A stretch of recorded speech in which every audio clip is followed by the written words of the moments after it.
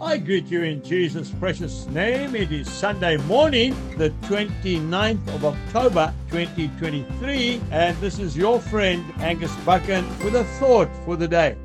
We go to the Gospel of Mark, chapter 4, and I'm reading verse 34. And when they were alone, he explained all things to his disciples. When we spend time in meditation, when we focus our minds and we free our minds from uncontrolled thoughts, when we start carefully thinking about the situation, then the Lord can speak to us in our hearts very clearly. That wonderful Scottish preacher who was blind, George Matheson, wrote these following words. He says, "My soul, practice being alone with Christ." The scripture says that when he was alone with his own disciples, he explained everything. Do not wonder about the truth of this verse, for it can be true of your life as well. If you desire to have understanding,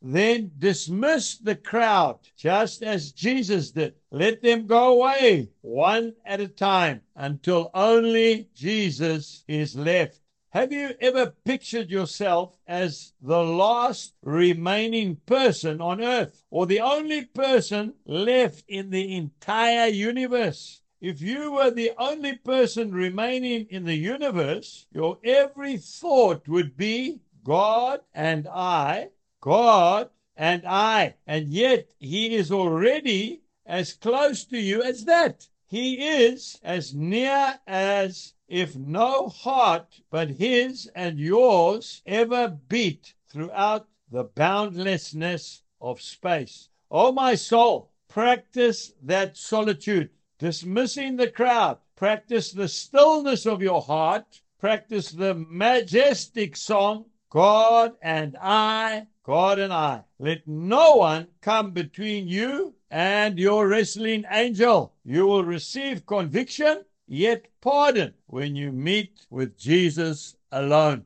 Have a wonderful day as you come aside and meditate a while with the Prince of Peace. Goodbye.